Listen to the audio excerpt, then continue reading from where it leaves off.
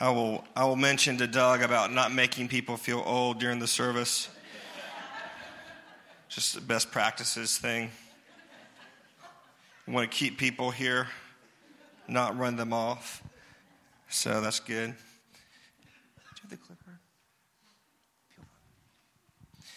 Well, good morning. Are y'all officially in the Christmas spirit? Yeah. Sometimes I'm not so much into Christmas cheer, I'm into Christmas jeer. But we're going to go with cheer this morning. We are starting a new series this morning called Christmas Characters. Christmas Characters. And I want to focus on the nativity scene, about who is actually missing from that scene. You guys know we have a classic nativity scene. You got Jesus, Mary, and Joseph. You usually have shepherds. You have wise men. You have all sorts of livestock, right? You got an angel overhead and all that good stuff. And so, I wanted to go a little bit deeper into it. Thank you. And I wanted to see who was responsible in part in making sure that the nativity scene, the birth of Christ, the coming Messiah, happened, but we don't necessarily celebrate them every year. Okay?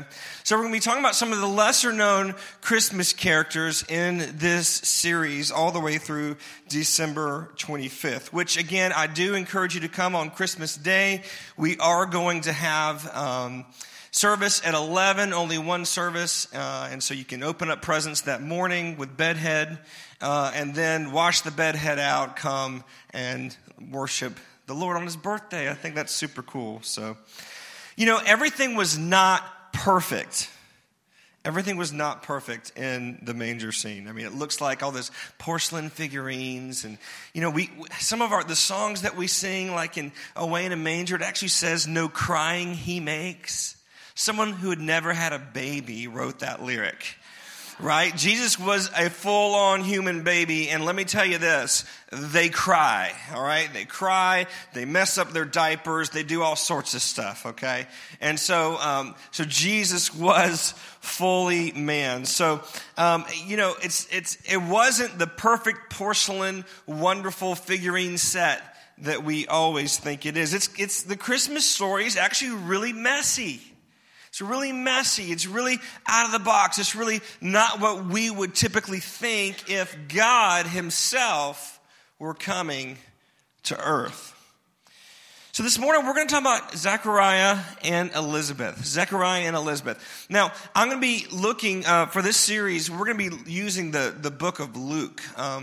Luke, and you can make your way there. I'm going to have the scripture up behind me this morning, so because we have a long passage to read. But I do just want to read this, and it's not on the overhead. Luke 1 starts out this way. It says, "Many people have set out to write accounts about the events that have been fulfilled among us. They used eyewitness reports circulating among us from the early disciples. Having carefully investigated everything from the beginning, I also have decided to write a careful account for you, most honorable Theophilus, so you can be certain of the truth of everything you were taught." And so Luke basically has been commissioned to do a historical expose of the life of Jesus. All right? So he interviews people, he reads other manuscripts, and he goes through and he determines what's right and wrong, and he gives a careful, detailed investigation of the life of Jesus. And you may or may not know this, but there were 2 volumes to Luke. We call the second volume Acts. He wrote the Acts of the Apostles as well. And so what's really cool about both Luke and Acts is that they're so detailed, and they throw in little details that some of the other Gospels don't, which is so cool because in a time where the Gospel is so under fire these days, and I have friends that are like, yeah, the Gospels were just written by men. Look, if you were trying to fake a gospel, you wouldn't put in all these details that could be objectively made true or false, right? And so you're going to find, as we read this, he names kings that were in power. He names all sorts of details that verify the story of Jesus. So we're going to pick up this morning. I'm going to kind of read along and then stop and kind of explain some of the stuff. But we're going to talk about Zechariah and Elizabeth. So if you'll read along with me, starting at verse 5, it says, when Herod was king of Judea, there was a Jewish priest named Zechariah. Okay, first of all, when Herod was king of Judea, let me just say that you probably don't know a whole lot about Herod. Herod was known as Herod the Great. One really cool thing about the Romans and the Jews is they kept meticulous records. And so we actually know a lot about Herod the Great outside of the Bible. And Herod the Great was two things, if anything. First of all, he was incredibly brilliant. He was a master builder, okay? He built immaculate, amazing palaces and buildings. He was known for building incredible things. He would import sand from Egypt, and he would come up with new technologies of how to get water up to the building sites. It was amazing. So he really was a genius and brilliant. The other thing that Herod is he was maniacally evil. He was a terrible, terrible, terrible person. Awful individual. He actually killed his wife and killed two of his sons just out of spite. He was known, he actually had a specific, and you can read all about this, you can just, the Roman antiquities about Herod the Great. He actually had a pool that he built at one of his many palaces where he would invite people to kill them. Because people were getting mad that he was killing everyone so openly, so he just happened to invite a bunch of people who couldn't swim well to his house. I mean, this guy was murderous, treacherous. He was awful. I mean, whether you think the exiting president was terrible or the oncoming president is terrible, this guy was 1,000 times worse. So when it says, when Herod was king of Judea, we start out the story, you need to understand it was a dark and stormy night. Like, that's the beginning of this story. It was a terrible season for the Jews. They lived in fear. Under Herod's reign, people would be drug out of churches. You never knew when something bad was going to happen. When a terrorist, they didn't have bombs back then, but when they would do stuff and kill people randomly. So this was a terrible, terrible time in the history of the Jews. Besides the fact that it had been 400 years since God had spoken to the Jewish people through a prophet. 400 years. 400 years of silence.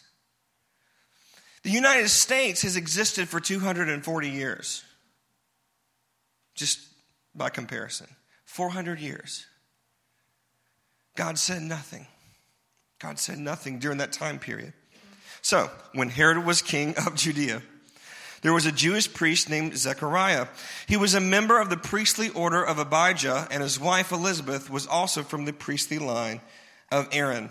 Zechariah and Elizabeth were righteous in God's eyes, careful to obey all the Lord's commandments and regulations.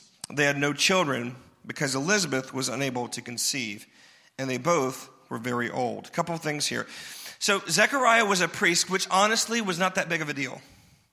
There were thousands and thousands of priests because they came from a certain lineage. Okay, all the Levites were priests, and so there were many different orders. And he was from Abijah, which was kind of a no big deal order. Okay, he was the priest of a really, really small town synagogue, probably 20 to 50 people, maybe 75 people.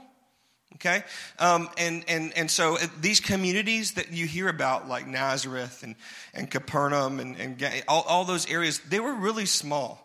They were really small. I mean, they were around, maybe 500 to 1,000 people. Jerusalem, though, the massive, huge city, was like 100,000 people, which to us, that's like, 100,000 is not that much. But back then, that was massive. It was huge. And so it's his turn. So this is what would happen. We had all these different orders, right? Here's the order of Abijah. They would take turns going to Jerusalem to fulfill the priestly duties. But there'd be tons of them, hundreds of priests in the order of Abijah. So what they did is they would cast lots for who got to actually go in to the holy place, not the holiest of holies, only the high priest could do that, but into the holy place and offer incense and prayers and conduct the service. Many people never got the chance to do that because there were so many priests available, okay? So it was his turn. It's his turn to go up there. Elizabeth was also of a priestly family as well. They were righteous in God's eyes, careful to obey all the Lord's commandments and regulations. Now, that's huge. Have you read all the ordinances and regulations in the Old Testament? There's a lot. There is a lot of them. And for the Bible to declare, for Luke, who's being historically accurate, to declare this couple righteous in the eyes of God and careful to obey all of the Lord's commandments and regulations, that is a big deal. But then we find something else out. They don't have any children. They don't have any children, as Elizabeth was unable to conceive. And at this point, they're old. They've gotten past conception age. Now, a couple things. In the Jewish culture, and Jesus corrects this later in some of his teaching. In the Jewish culture, if a woman was unable to conceive, it was assumed that she had some sort of secret sin. It was assumed that she had done something wrong. If she hadn't done something wrong, then surely her parents had done something wrong. And she had somehow earned that disgrace of not being able to have children. Again, we know that's not true, but at the time, in the culture, the Hebrew culture, that's the way they thought. And to make matters worse, not only had they conceived, but they were past the age of conception. It says they were very old. The Greek word there, most scholars guess that they were probably around age 60 or so. Around age 60, okay? They weren't very old. They weren't like the upper echelon, but they were getting up there in age. Basically, they were getting the AARP magazine at home. You get the AARP? Yeah. I mean, as soon, like you hit 54 and a half, man, that thing arrives. They are ready to get you signed up, okay? So that's the age they're at. They're in the twilight of their years. I mean, they're beginning to kind of ramp down. He's probably thinking of an exit plan, right, from his priestly duties. So anyway, one day, Zechariah was serving God in the temple. So again, he's in Jerusalem. His order was on duty for that week. As was the custom of the priest, he was chosen by lot. Kind of like modern day dice. They would kind of roll the dice to see who it fell to. And Zechariah, his number came up, which was like a huge deal. Again, many priests never got the opportunity their entire lives.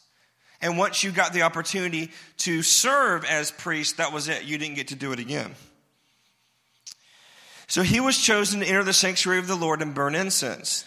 While the incense was being burned, a great crowd stood outside praying. So at the temple, there was, the outside areas, there's the inner courts, there's the holy place, and there's the Holy of Holies. So the people were in the inner courts, and they were praying, and they were kneeling, and they were doing their religious duty, while Zechariah went into the holy place where only the priests could go and offered incense and said a prayer and did different things. Okay, you with me?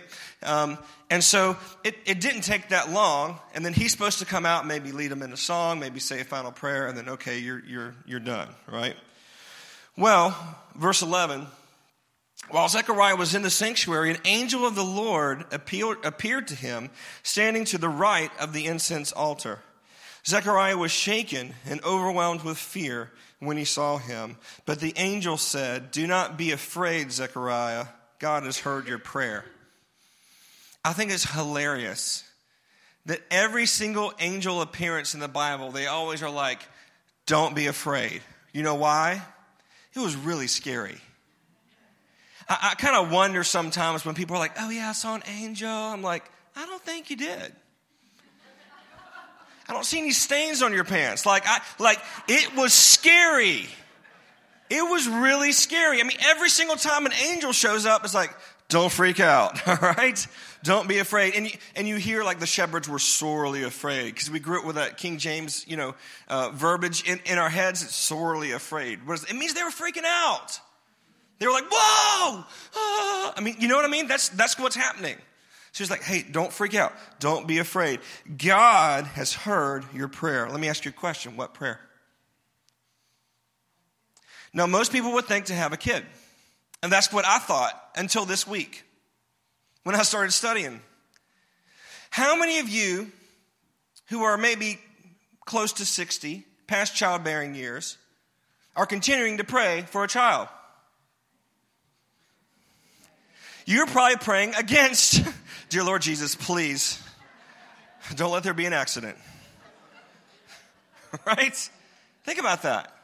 Think about that. Now, they had prayed their entire lives for a child, yeah, but at this point in time, I don't really think they were praying for a child. But you know what I think Zechariah was praying for? Where was he? He was in the holy place. He was doing incense, which is symbolic of the prayers of the saints. What were they praying for? What was all of Israel crying out for? What did they want? It had been 400 years since God had spoken it all. What were they wanting? They were wanting a Messiah. They were wanting a Messiah. And so God says, I've heard your prayer. Then he continues, your wife Elizabeth will give you a son, and you're to name him John. You will have great joy and gladness, and many will rejoice at his birth. He will be great in the eyes of the Lord. He must never touch wine or other alcoholic drinks. He will be filled with the Holy Spirit even from birth. That's pretty crazy. Filled with the Holy Spirit even from birth, especially the fact that at this point in time, the Holy Spirit only came upon people for certain tasks. He wasn't available to everyone. He was still behind the curtain in the Holy of Holies. He was still there with the Ark of the Covenant, right? And so the Holy Spirit didn't just, like we just felt his presence during worship this morning. It wasn't like that back then, right? So the promise is that he'd be filled with the Holy Spirit. Isn't it interesting that he says he shouldn't drink wine or alcoholic beverages? Yet Jesus drank wine. Why? Different ministries. John the Baptist came as a solemn reminder of our need for repentance. And Jesus came to celebrate the new covenant.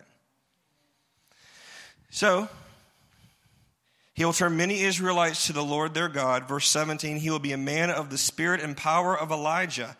He will prepare the people for the coming of the Lord. He will turn the hearts of the fathers to their children, and he will cause those who are rebellious to accept the wisdom of the godly. Now, you need to know something, and Zechariah would know this as soon as the angel said this. In Malachi 4, the very last thing in the Old Testament, I encourage you to look it up.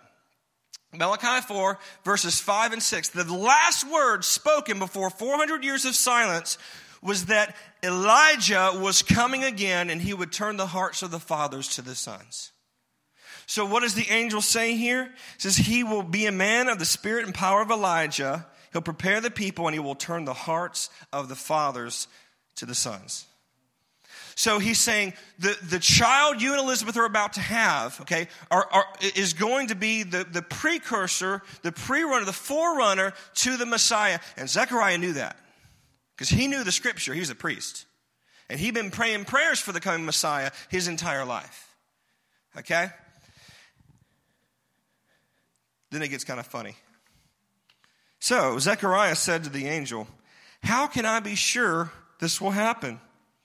I'm an old man now, and my wife is also well along in years. See, Zechariah was a smart man. He knew not to call his wife old. She was well along in years. Good job. He's like, I know she's got a camera in here somewhere. Then the angel said, I'm Gabriel. I stand in the very presence of God. It was he who sent me to bring you this good news. But now, since you didn't believe what I said, you will be silent and unable to speak until the child is born. For my words will certainly be fulfilled at the proper time. In other words, what's Zechariah saying? That's all great. I'm going to have, in my old age, my wife can't have kids either. She never has been able to. In our old age, we're going to have somehow the forerunner, the one that prepares the way for the Messiah. I hear you, but how can I know for sure? In other words, give me a sign. And Gabriel was like, here's your sign. Shut up. Because if God promises something, you can count on it. You can take it to the bank. It's gonna happen, not because of you, but because of him. But because of him. Meanwhile, the people's knees are starting to hurt. All this is going on. He's supposed to be, what's that dude from that little town doing? Come on, we've got stuff to do, right? They're all sitting there waiting. Meanwhile, the people were waiting for Zechariah to come out of the sanctuary, wondering why he's taking so long. When he finally did come out, he couldn't speak to them. The angel said, all right, shut up. And they realized from his gestures and his silence that he must have seen a vision in the sanctuary, which he didn't. He saw an angel. But they realized something significant happened, right? The ultimate game of charades happened that morning. They're like, right? It was just, and they're like, I think something happened back there. You think? I think it did too. You win. All week he was like this. When Zechariah's week of service in the temple was over, he returned home. Soon afterward, his wife Elizabeth became pregnant and went into seclusion for 5 months. Now, went into seclusion. That kind of sounds like you're hiding in fear. It was actually an act of worship. It was kind of like fasting people. I mean, she locked herself in her home. Why? So she could worship the Lord. Look at verse 25. How kind the Lord is, she exclaimed. He has taken away my disgrace. That word means reproach or shame of having no children. See, again, in this culture, a childless woman would have been made fun of, talked about behind her back. People would have assumed that there's something wrong with her. I know she comes from that priestly line. I know she's married to that guy, but she's doing something, or else she would have a kid. And she hears those whispers, and she knows, and she's still faithful, and she still does the right thing in spite of that. So she's rejoicing. He's taken away my disgrace. The rest of the story, we won't go over it for time's sake. When she is around 6 months along, when Elizabeth's around 6 months along, that's when Gabriel has another journey he makes, and he talks to Mary. And he tells Mary and Joseph about what's happening. Mary goes and visits her. And I encourage you to read this. It says that when Mary walks in the room and blesses her, John leaps inside of her womb, and Elizabeth is filled with the Spirit. She has a Holy Ghost hoedown, y'all. Like, she starts singing in the Spirit, prophesying in song, leaping, and read it for yourself, and crying out. I mean, y'all, if she did that, what she did in the Bible, if she did it during our service, y'all would be like, well, is it God or is it the flesh? I mean, she just totally rejoiced in the Spirit. And then finally, John's born, and you didn't name the child until they were circumcised. So he's circumcised, and they say, all right, it's going to be Zechariah Jr., right? And Zechariah's like, oh, no. He motions for a writing tablet and writes down, name that kid John, because he has learned his lesson, right? And as soon as they say, okay, it's John, he can talk. What does he do? He sings a prophetic song right there. And thanking the Lord. It's pretty amazing. He gets his speech back. It's really cool. What can we learn from this story? See, without this was necessary. The nativity scene that we grew up with, the Messiah, this was necessary. It was prophesied long before, hundreds and hundreds of years before, that before the coming Messiah, that there would be a forerunner, there would be John the Baptist. And later, Jesus said that there is no one greater in the old covenant than John the Baptist. He's the ultimate. He's the ultimate. So what can we learn from this? Well, first of all, God is moving even when we don't see it. God is moving despite your heartache. God is moving even when you don't see any results, any evidence. And you've been praying, and you've been praying, and you've been praying. And it seems like God is silent, but he's not silent. He is working. See, the 400 years of silence between Malachi and Zechariah's experience, It wasn't silence, it was preparation. It was preparation. Many of the times, what we perceive as silence from God is not silence. You know, God answers every prayer.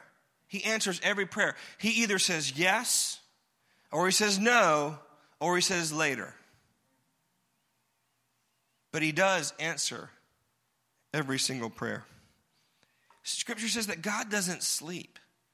You know, he built us that we require rest, but he doesn't require rest. He never sleeps. He never slumbers. He always answers prayers. He's always moving. Look, don't think that just because the world looks so dark right now that God isn't moving. He is moving. He is moving, and sometimes it gets just when it gets really, really, really dark is when we begin to see the most light, just as what happened here. So don't think that God's not moving. He is moving even when we don't see it. Here's the other thing. God is moving even when we don't deserve it. Right? I mean, I love Zechariah, big old mouth Zechariah. He screwed up his response.